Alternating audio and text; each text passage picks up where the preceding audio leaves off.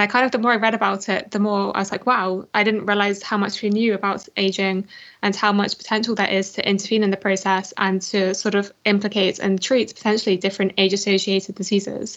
And so that combined with my interest in science communication, which I sort of developed through blog writing, etc. during university, I then sort of joined together and created my YouTube channel where I further read the latest papers, try to break down the different concepts.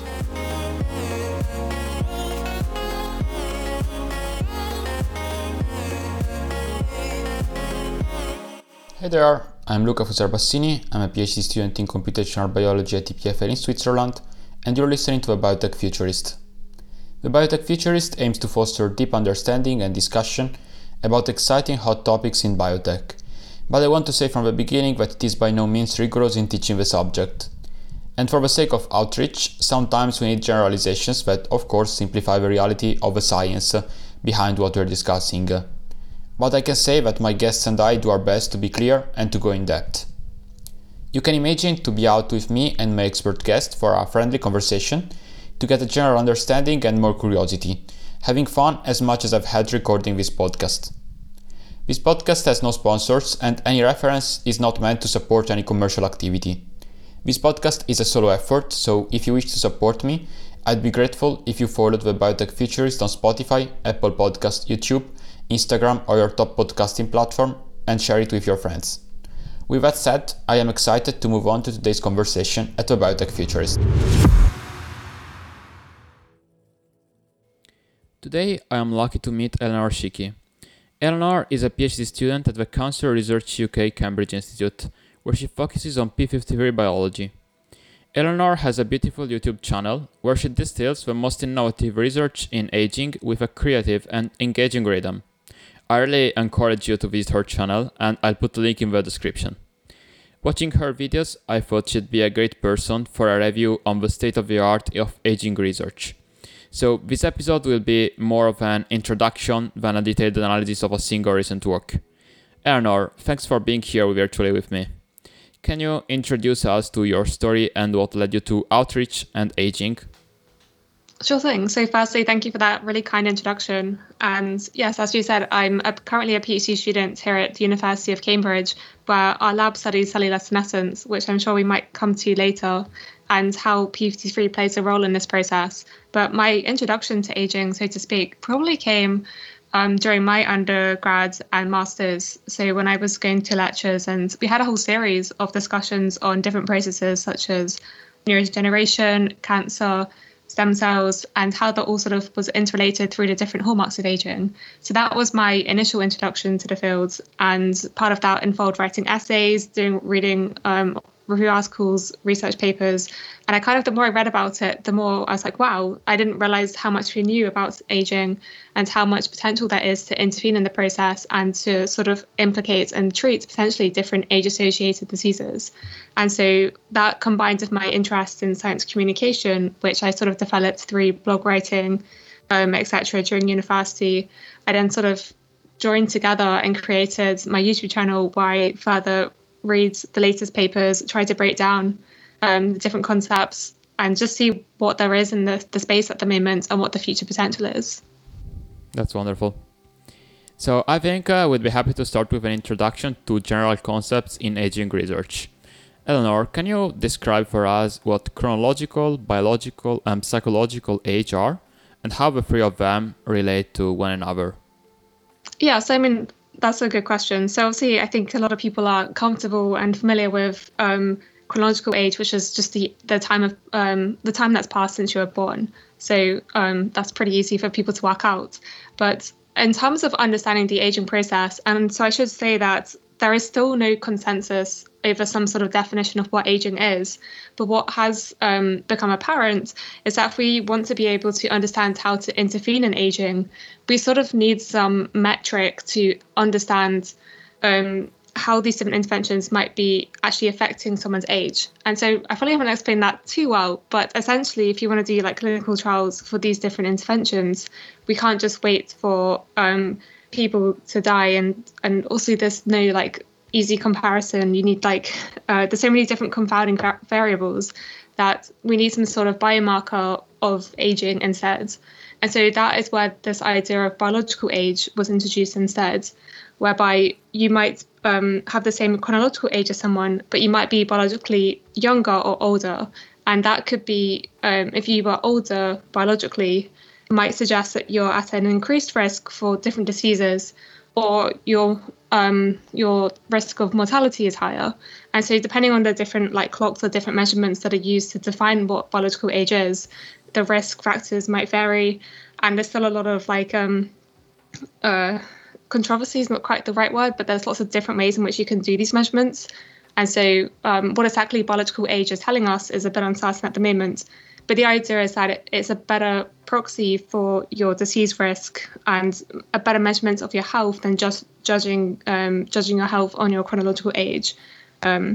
So being very arbitrary and saying everyone over 65 should do this or not do this. Instead, you could use someone's biological age and make a better prediction or a better suggestion of what someone should do to improve their health. And then you also mentioned psychological aging. It's been a while since I really read that, but the idea is that there's some evidence that if you think that you're younger than you are, you're more likely to also be healthier.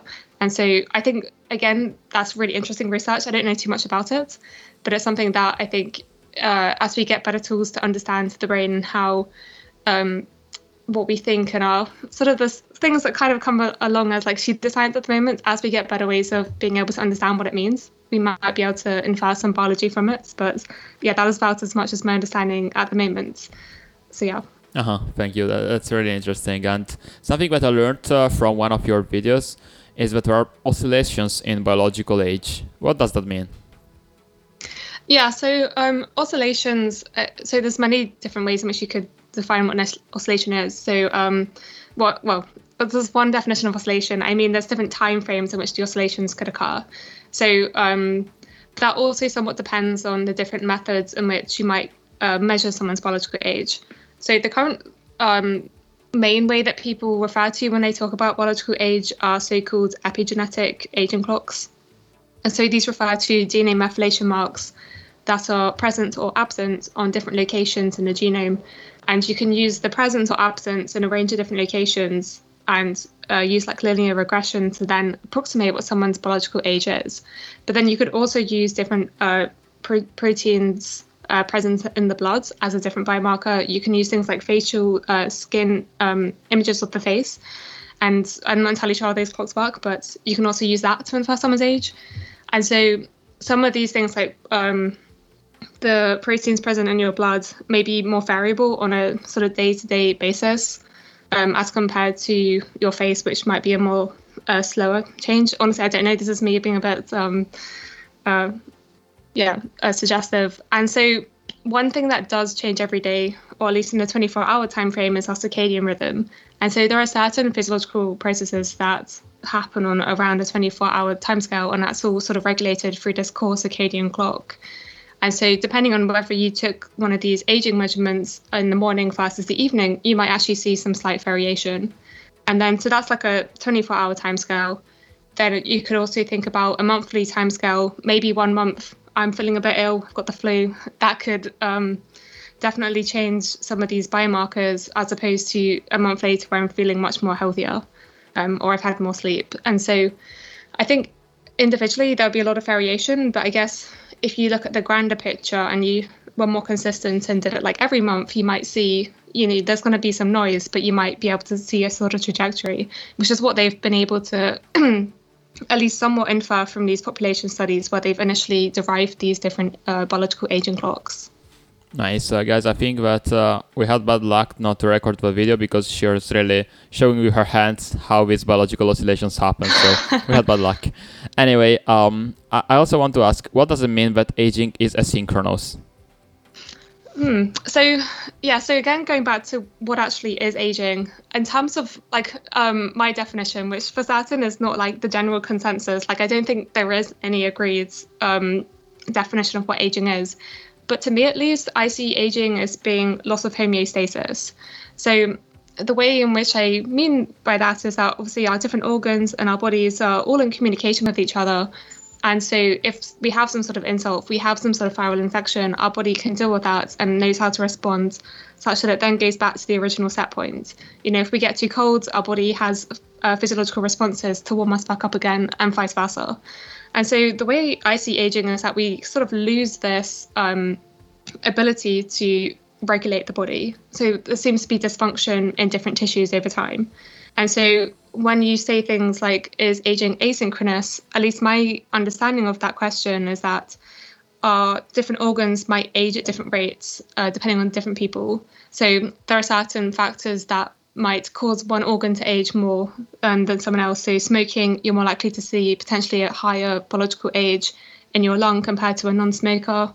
And that's just so with skin, if someone was had a lot of UV exposure, you might expect them to have a higher biological age in their skin than someone who didn't, who wore a lot of sun cream.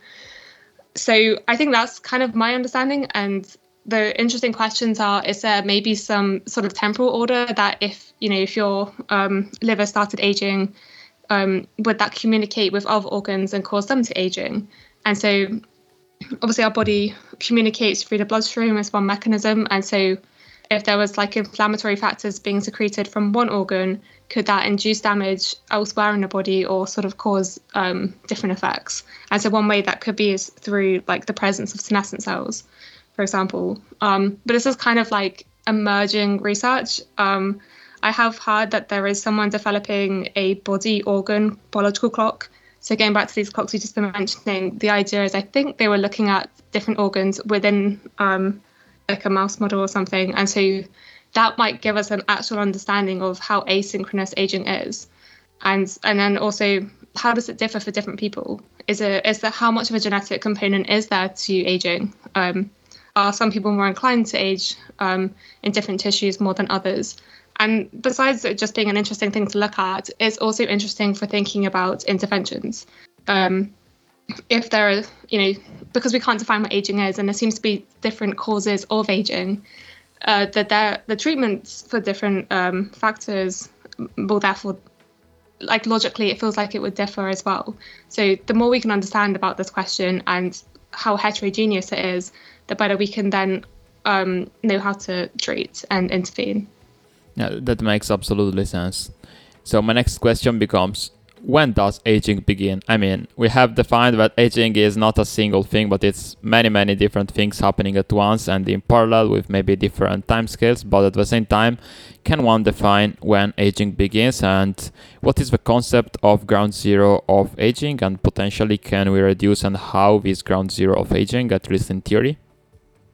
Yeah, so I mean, that's also a really interesting question. And again, it's a little bit controversial. Different people have different ideas about when aging begins. And so some people might say, okay, as soon as you turn 25, as a rough estimate, as soon as you enter adulthood, that's when you start to sort of begin to age. And whereas the earlier period of time is development, and that we shouldn't sort of confuse development with aging. But then to go to your second part of the question about the ground zero stage, that refers to an initial hypothesis from Professor Vadim Gladyshev, who's at Harvard Medical School, who then actually has now published a paper showing some evidence for when this ground zero potentially could be. So what is this ground zero? So this is the idea that there's, at some point in our lives, the lowest minimum point our age could possibly be. So we're talking about biological age and how that is a proxy for chronological age. And so obviously we start at age zero chronologically, and however age we reach before we die varies. But the idea is that's a sort of one timescale. But a second timescale is our biological age. And so that doesn't necessarily have to begin at zero. And so we all start life as a gamete. We have an egg and sperm that come together and form the embryo. And so obviously they've derived from our parents. And one could speculate that the age of the sperm and the egg at the time of fertilization wouldn't be young. There has to be some sort of early rejuvenation event that enables the new embryo to begin from a biological age of zero. So there is this natural rejuvenation process that seems to happen each generation.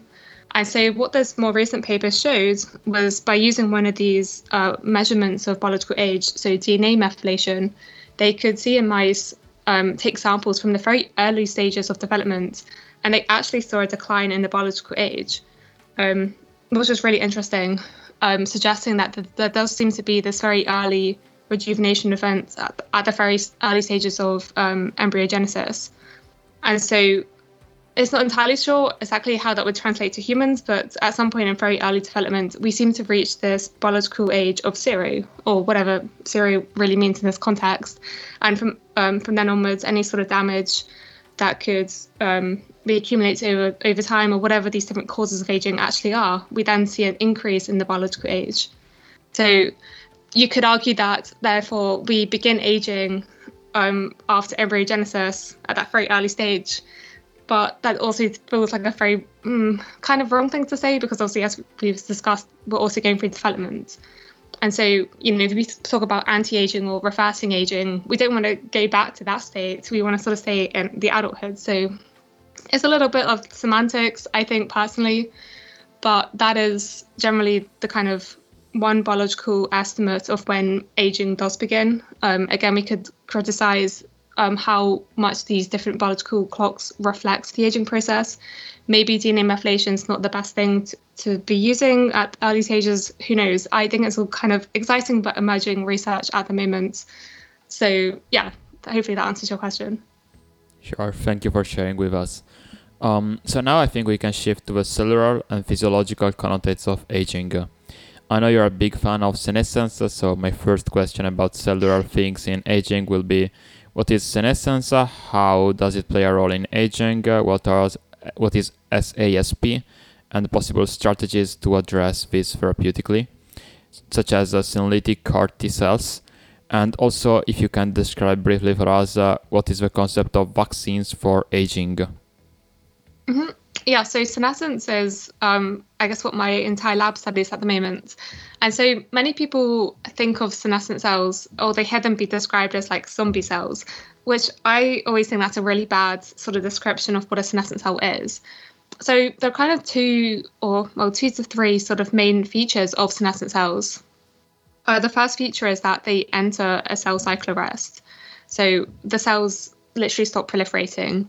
And they're not dead, which is what I guess sort of zombie maybe that's where the idea came from. But these cells are actually very metabolically active, and they're secreting a variety of different things into their environment, which is referred to as the senescence-associated secretory phenotype, or the SASP, the SASP that we like to call it. And it's surviving. So the cell's very much not dead, it's just existing, it's just there. And so we think the secretory phenotype is important. And the reason we think it's important is because it comes back to where did these senescent cells come from in the first place and why are they existing. And so there's many ways you can make a cell become senescent. And all of them sort of revolve around some sort of cell stress. And so there could be DNA damage, oxidative damage. It could be a mutation in an oncogene that causes the cell to over-replicate. And effectively, all of these different mechanisms induce some sort of DNA damage response that activates the cell to enter cell cycle arrest, some of which that could be mediated through one protein called p53.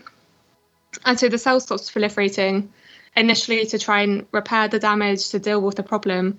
But if that damage persists, then the cell somehow, which is, again, we're not entirely sure how this decision process is made, but it enters into cellular senescence, where it then develops this secretory profile. And so coming back to the secretory profile, a lot of these different components include things like cytokines and inflammatory factors, and these are all sort of secreted into the surrounding environment. And the current, so there's a couple of different functionalities of this response. So in terms of the cytokines, they could bring in different immune cells to the area.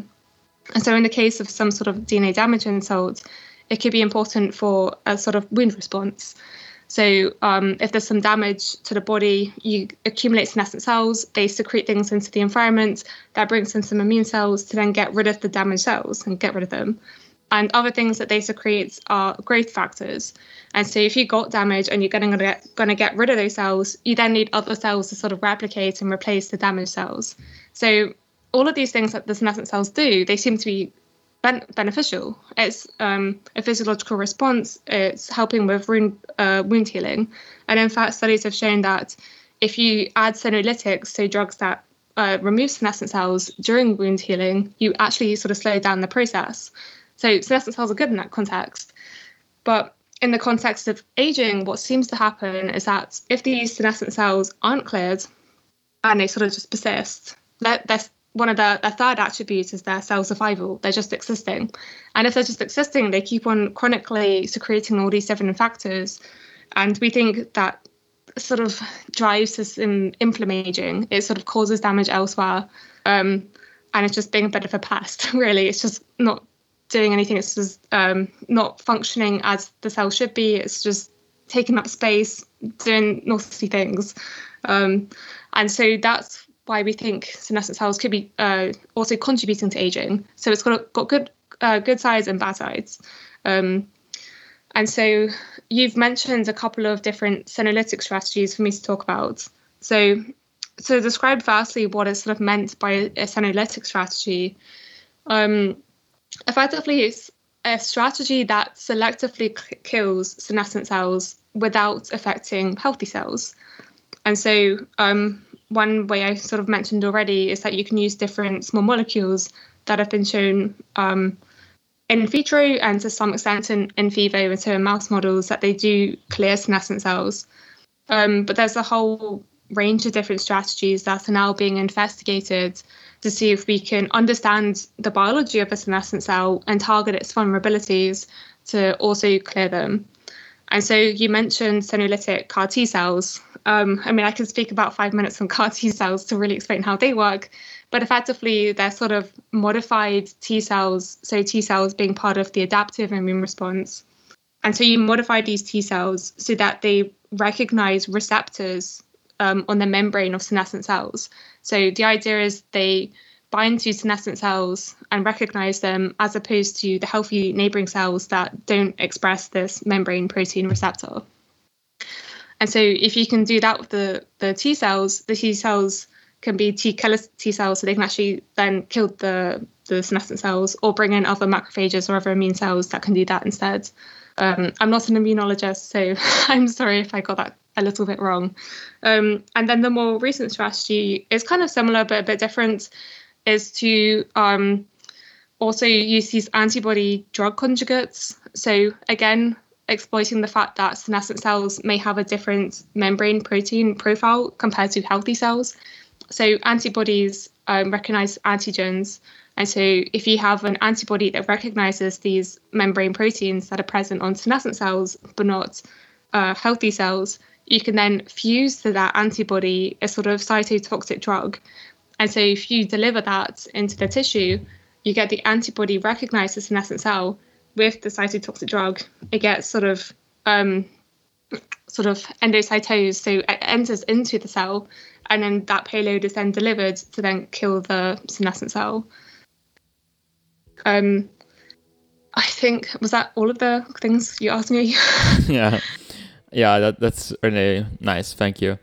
Now I'm opening kind of a very big topic where we should spend like 10 hours, but we will only spend like 5 to 10 minutes, which is protein aggregation in aging, and also the compelling but still very recent and exploratory theory of contagion of aging happening between cells, how it can happen locally and more globally, and the highly discussed relationship between aging and neurodegenerative diseases. Sure. Yeah, no, you're definitely right. Protein aggregation, definitely is a big topic. So, if we come back to like the different hallmarks of aging. So, the hallmarks of aging is kind of a good introduction to understanding the aging field. There is some criticism over how good it is as being a paradigm for understanding the aging process. But in terms of just an introduction as to what different areas people are studying, it is a good way of thinking about it. And one of them includes protein dysfunction. So sort of coming back to sort of homeostasis, it includes things like protein misfolding, protein aggregation, and an increase in the sort of like errors that occur during translation. So that's when you go from like mRNA to the protein. And so obviously proteins are kind of like, as much as, you know, we love DNA, we love RNA and everything else that goes on in the cell, it's the proteins that possess all of the enzymatic activity that sort of do most of the chemical reactions that occur within the cell and within the body. And so having misfolded proteins means they're not in the correct conformation for them to perform the function that they should. Likewise with aggregates, if the protein misfolds, it might expose like hydrophobic surfaces that within a cell shouldn't, like, it doesn't, causes it to sort of prefer to bind to other proteins as opposed to staying soluble, and sort of causes these massive aggregates. And that's commonly seen in, like, some proteins are more prone to this than others. And one protein that's particularly prone to this is amyloid beta. And so one of the proteins that's particularly prone to aggregation is amyloid beta. And so amyloid beta, like aggregates of amyloid beta, are commonly seen in the brains of patients with Alzheimer's disease. And so you can see them inside the cells of patients with Alzheimer's disease. And another protein that also aggregates is a protein called tau. And the combination of these two protein aggregates have been attributed to the progression of Alzheimer's disease. But the interesting question is, are they causal to the process, or are they just a reflection of the aging process that happens in the brain? And it's still somewhat controversial. There's new evidence comes out all the time that either disproves or proves the hypothesis. And so I can't really say too much more on that, because as much as it was something I was following a lot, I'm definitely not up with the latest research in terms of understanding neurodegenerative diseases. But yeah, to come back in general about understanding what are the causes of aging, definitely anything that results in these dysfunctional aggregates from occurring is effectively taking your functional proteins away from doing what they should be doing. And so again, coming back to what I currently think aging is some sort of loss of homeostasis, a loss of dysfunction. It kind of makes sense that if you've got these aggregates, then you've basically disrupted the homeostatic mechanism within a cell. And so therefore, there are some approaches, at least with Alzheimer's that I know of, that are trying to develop small molecules or peptides that can sort of disrupt these aggregates, or to boost the levels of proteins that fold proteins correctly. So ironically, there are proteins that are involved in causing proteins to fold correctly. And so if there's ways that we can boost the proteostasis, so the regulation of protein folding, protein aggregates within a cell, that could be one potential anti-aging strategy. But unfortunately, I still feel like it is somewhat underexplored. Hopefully we'll improve upon that, but yeah. Sure. So my next big topic to open is quite a big classic, which is telomere shortening in aging. So what is telomerase? How does telomere shortening happen? And what are the restoration strategies being proposed these days, such as small molecules, genetic interventions, or TERK stabilization? And what are the risks of such interventions? Mm-hmm. Yeah, so for those who don't know, so telomeres are effectively long sequences that are found at the ends of our DNA. So our DNA is linear, so it has ends, and it's sort of organized into different chromosomes. So you might be familiar with the sort of X shapes of different chromosomes, but they're linear, so they have ends. And so that they have at the ends of them different telomeres. And so what are the function of these telomeres? Well, one function is to sort of act as sort of like shoe caps on shoelaces, the sort of protective ends to stop the DNA from unraveling. However, every time a cell replicates during DNA replication, the DNA replication isn't 100%. There's something known as the end replication problem. That means that on the ends of DNA, there's a gradual shortening of the base pairs each time the DNA is replicated. And so having the telomeres at the ends means that the telomeres are getting shorter every time the cell replicates. And so there's an enzyme called telomerase that is expressed in some cells, mainly stem cells, that can add extra repeats of these telomeres to the ends. And so that prevents the decline. But in many cells, telomerase isn't expressed, or it's expressed at very low levels, such that these telomeres are just shortening over time as the cell replicates. And so coming back to senescence, Leonard Hayflick first proposed the term senescence after growing some cells in a culture dish. And he noticed that after around 40 to 50 replications, the cells stopped dividing. They'd enter senescence.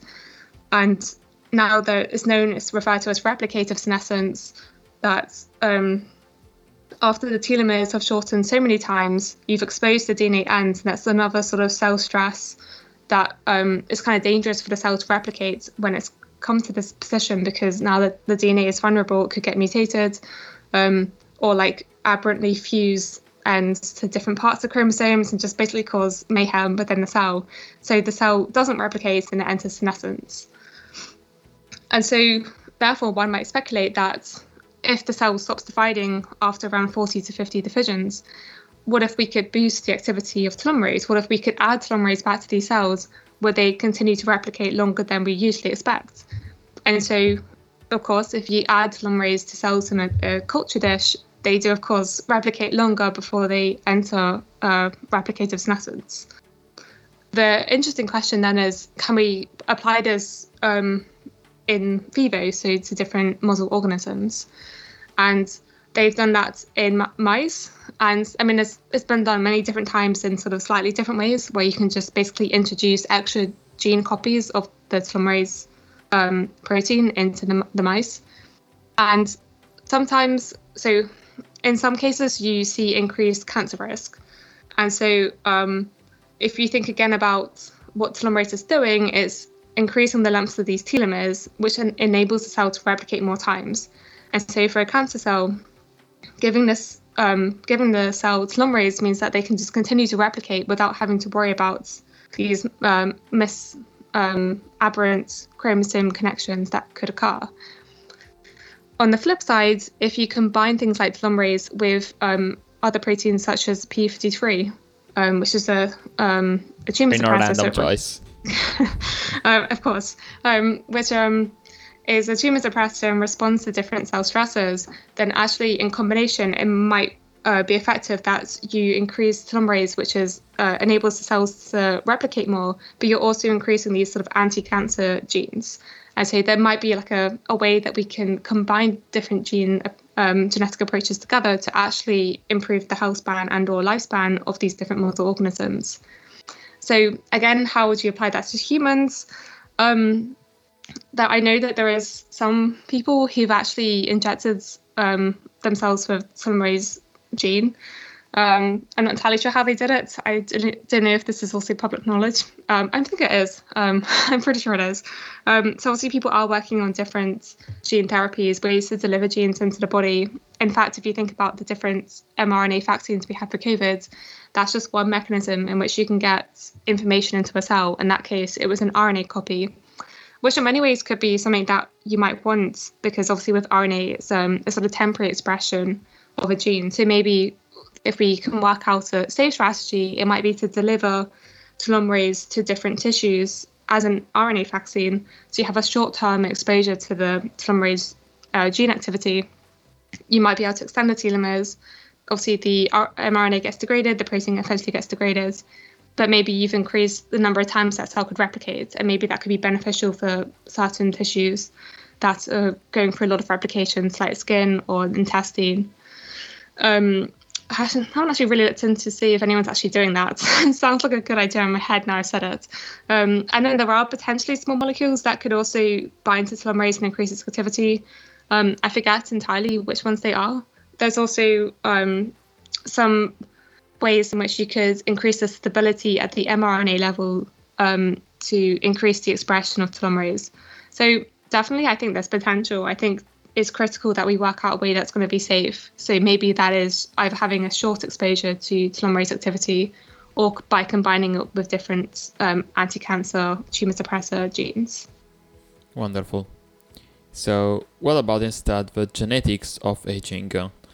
And also another very introductory topic I'd be happy to briefly explore with you is what about gut microbiome and aging?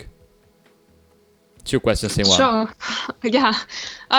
So talk about the first one. So there is one theory known as like the somatic mutation theory of aging, that as we age, we will get exposed to different UV radiation from different toxins, either through foods or through smoke, etc. That basically causes damage to the body. And, our cells get DNA breaks every single day, but our cells are good at responding to the damage and repairing it.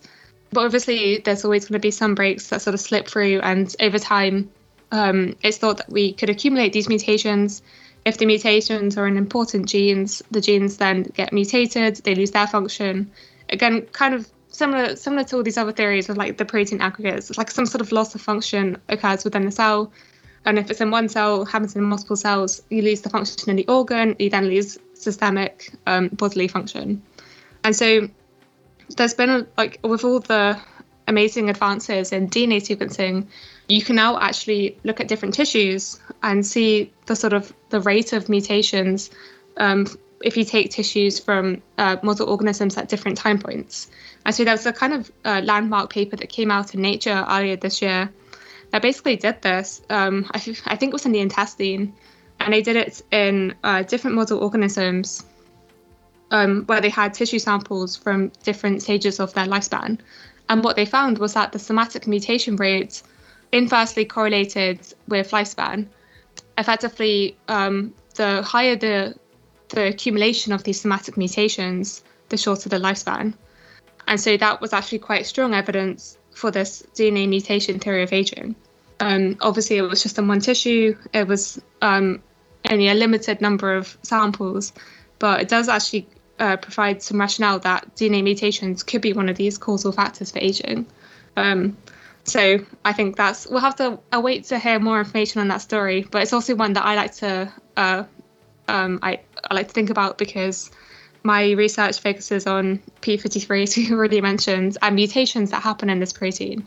And also I believe that it causes some sort of dysfunction to the cell. So kind of in line with something I think about a lot. But something I also think about a lot, but I don't directly work on, is the microbiome. So you mentioned the gut microbiome, which is, in our gut, but we also have microbiomes in our skin and also our oral cavity. And so effectively, we think our bodies are made of human cells, but actually there's a whole host of different microbes that are also residing within and on us. So that could be bacteria, viruses, fungi, and they you might think, oh, that's really bad, but they're really important for how our bodies function. So they're important for digesting our foods. There's a lot of food like fiber and stuff that our bodies just don't know what to do with, but these different bacteria can break it down and produce like short chain fatty acids that are important for different things within the cell. I can't quite remember. But the bacteria themselves are also generating different factors that they can secrete into the environment. And so it's now known that the bacteria are important for our immune response, and potentially also communicating with our brain. And so there's this whole gut brain immune axis, the gut axis that's being explored. And so there's a lot of really interesting research being done. The microbiome composition has also been shown to change with age. So going back to these aging clocks I mentioned at the start, they've done it with DNA methylation, with different protein changes, but they've also did try to create one by looking at how the gut microbiome changes with age, which is really quite interesting. And yeah, I think it'd be really interesting to find ways either to tweak the composition or to at least understand the sort of biochemical molecules that these bacteria are generating and understand which ones are beneficial and seem to be contributing to our health. I think there's a lot of things we don't understand about our gut microbiome at the moment. And actually, there was a recent paper that came out in Nature Aging last week that also showed that our, I think it was the skin microbiome, was also something that was super interesting. And because obviously our skin's exposed to all of the things around us, and it was, I only read it like the other day, but it was basically showing, if you looked at the composition of the skin microbiome, you could see even more distinct changes with age than maybe just looking at the gut microbiome. And obviously the skin's more accessible, so that could be another good biomarker for looking at biological age. So it's something I'm always looking into, super interesting stuff. But yeah, we're not just made of human cells, we also have to take care of our microbiome as well. Yeah, I'm looking forward to all of your videos in the next few years dealing with microbiome at different levels in aging. There's so much to talk about, yeah. Yeah, maybe the next episode on this podcast with Eleanor will be entirely about the gut microbiome in aging. That would be nice. Anyway, I think we are short of time, so maybe we should jump to animal models and the central nervous system briefly. So one interesting case that you brought in your videos is the cloning of Dolly. Most of you are probably familiar with the case with Dolly, the sheep that got cloned as first mammal to get cloned, and she was quite a normal sheep for many reasons, and she had children, let's say. So, Eleanor, how does the case with Dolly relate to aging? Why it matters in aging research? Mm-hmm. Yeah, so the case with Dolly was like one of the sort of most remarkable studies that you still learn about as you go through undergrad. And essentially how they did it was they took an egg cell and they took out the nucleus, and they took from a sheep, so they took from the mammary glands, I believe, one of the cells, and they took out the nucleus from the cell, and they put the nucleus into the egg. And so we've spoken a lot about biological age, and so this cell, the nucleus that was taken from the mammary cell, was taken from a sheep. I don't know what age the sheep was, but it wasn't, a biological age of 0. The sheep had aged. And so the question was, so the initial questions were trying to understand, as the cells differentiate and become different cell types, do the cells lose information about their original states? We now know that as cells replicate, they get the full copy of the DNA. It's not like half of it is replicated and they only accumulate a portion of it. They have all the information capable of replicating and becoming different cell types, but the idea is that cell is differentiated and is now doing a specialized function. And so they wanted to know, if you took a specialized cell and took out the nucleus, which has the DNA sequence, and put it into an egg, would that egg then be able to create an organism that was a fully functioning organism, or would it just create a load of mammary cells? That was the question that they were trying to address. Like, does the cell lose information as it becomes specialized? And so what they found was that obviously you take the nucleus and put it into the egg, they were actually able to form Dolly, which was like, although she did die, I believe, somewhat shorter than they expected, she was otherwise functioning, didn't have any sort of abnormalities. And so that suggested that clearly the nucleus of that specialized cell had all of the information it needed to create another organism, but it just wasn't being expressed in the cell type. And so that information was being suppressed. And so this kind of also brings us into something known as cellular reprogramming. What are the triggers that causes a specialized cell to sort of differentiate and de-differentiate and go the other way and go back to a sort of stem cell that has the potential to form all of the different cell types that make up our body? And so that also would bring us into the entire field of regenerative medicine, and how potentially in the future we could take specialized cells like from our skin, which are easy, and we obviously are always making more skin cells, so it's easy to take and use. And we could then de-differentiate them back into a stem cell, and then we can sort of trigger that stem cell to turn into lots of different cell types. And then you could use that to create an organ for your heart, or use it to make neuron cells. I think this is all the different possibilities people are currently exploring. And so we might have a damaged organ as we age, and instead of depending on waiting for ages for a transplant, we could use our own body cells, create stem cells, and use them to make different organs. And that's the kind of premise behind regenerative medicine approaches. And so people are just trying to work out the safe ways or the effective ways of being able to do this in a controllable manner. So we did deviate a little bit from Dolly, but I think the case of Dolly, Dolly sort of highlights what's possible. And obviously we don't want to be cloning humans at this point, but on a micro scale, we could be able to effectively somewhat clone an organ of ourselves and use it in regenerative medicine.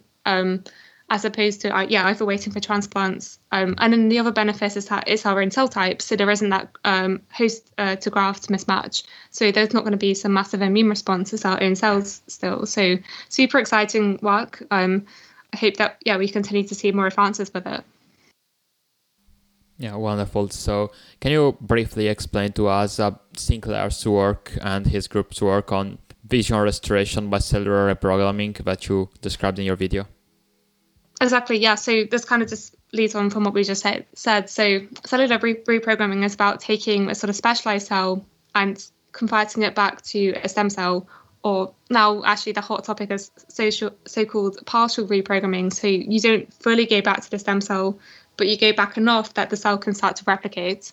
And so in Sinclair's paper, they use some reprogramming factors. So these are factors that, when expressed in a cell, can trigger this dedifferentiation process that enables the cell to then replicate and then repair any damage.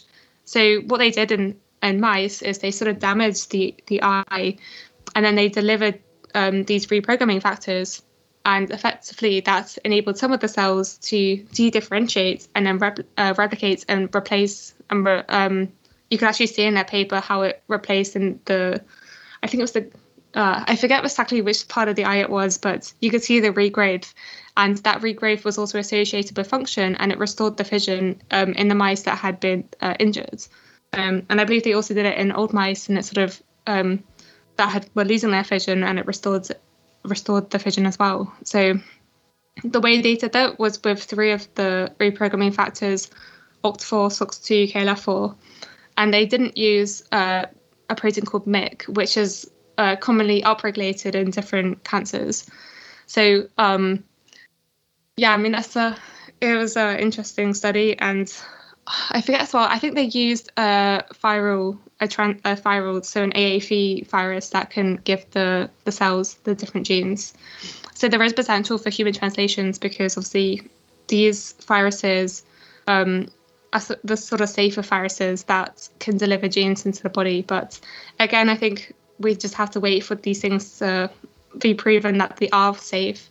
And then obviously there'll be a massive clinical trial going on. I'm not entirely sure how far, I'm not entirely sure if Sinclair's lab are even still studying this. I guess we'll have to wait and see. But yeah, I think that's just one example. Obviously, the eye is very accessible for things like delivery of these viruses. The question is, can we use the same technique and apply it for different tissues within the body? How can we get specificity to a certain tissue?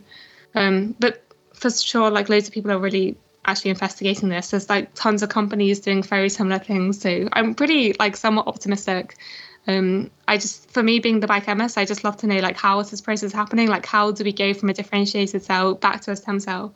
What can we learn about it? So yeah, super cool super stuff. Super futuristic. Thank you for sharing with us. I have a very quick last question for you, Eleanor.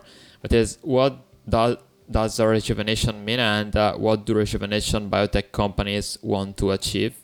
What are the most common strategies they try to employ to achieve what they propose? So rejuvenation strategies and possibly the role of blood factors in rejuvenation.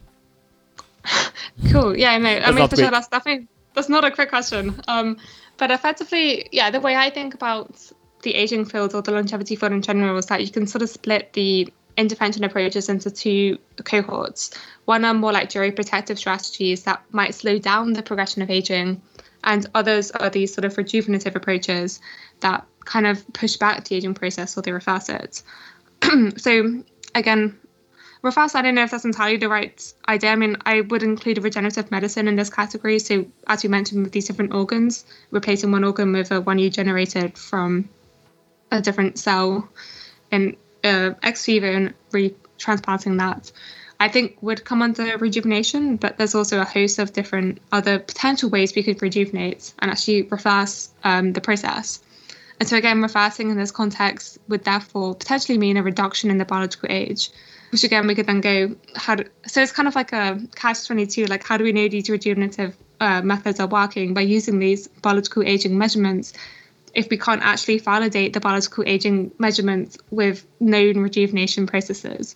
But yeah, so I got a bit distracted. So one way you mentioned is with blood factors. So there's these classic experiments done called heterochronic parabiosis, where you can fuse the circulatory system of a young and an old mice, and you see that the old mice get rejuvenated. And so rejuvenation in this context was mainly looking at things like neurogenesis, so the growth of new neurons in the brain, as well as regrowth in different tissues within the body. And so subsequent work has been done from that, because obviously doing something like that is not something we want to be doing with humans. Neither do we want to really be harvesting young bloods and giving it to old people. So it turns out that actually, instead of finding young factors, if you simply dilute the blood of old mice, so you just take out the blood, get rid of everything but the blood cells, and put in just some saline solution back into the mice, that also showed similar rejuvenative effects. And so for me, that's something that seems quite promising. And so with these companies, majority of them that at least I've looked into are trying to use the cellular reprogramming strategy to basically work out what is the most effective way to generate stem cells, or to do this partial reprogramming to make it safer. Because obviously one concern with full reprogramming is you go back to a stem cell that's undifferentiated and potentially could turn into lots of different types of cells. Whereas with partial differentiation, the idea is that you regain cell proliferation, but the cell somewhat retains its identity. So if it was in the liver, for example, if it partially dedifferentiated, it could replicate, but it's also like, I know I'm a liver cell, and it would differentiate then into a liver cell, as opposed to becoming a neuron or something really strange. So yeah, I mean, obviously these companies are also somewhat secretive about what they're really up to, and so that's probably as much as I honestly do know. Obviously I know I did make a video on it and list some of the companies, and so they've probably updated their website since I last looked. But yeah, I mean, again, it's just, especially with Altos Labs, is probably the big headliner at the moment, with billions to create these different sensors for research into rejuvenation and what's causing aging, etc. So yeah, exciting times to be in the field, and so, yeah, I look forward to helping, at least to either communicate the science or even maybe to contribute to the science myself. So yeah. Thank you so much, Eleanor. We've been lucky to hear about your extended knowledge on aging research, and I think we are also lucky to have someone like you that really keeps us updated on such a topic with, I mean, science precision, but at the same time in an engaging way. So thanks for the work you do with your channel, and I'm looking forward to seeing many more of your videos and maybe interviewing you again someday. So thank you so much for the time you spent with me. And also, thank you for having me. It's always fun to communicate science. You've just listened to A Biotech Futurist, a podcast by Luca Fusar-Bassini. This is the first series, and a new episode is out every Monday. Please consider subscribing and rating the podcast on Spotify, Apple Podcast, YouTube, Instagram, or your top podcasting platform.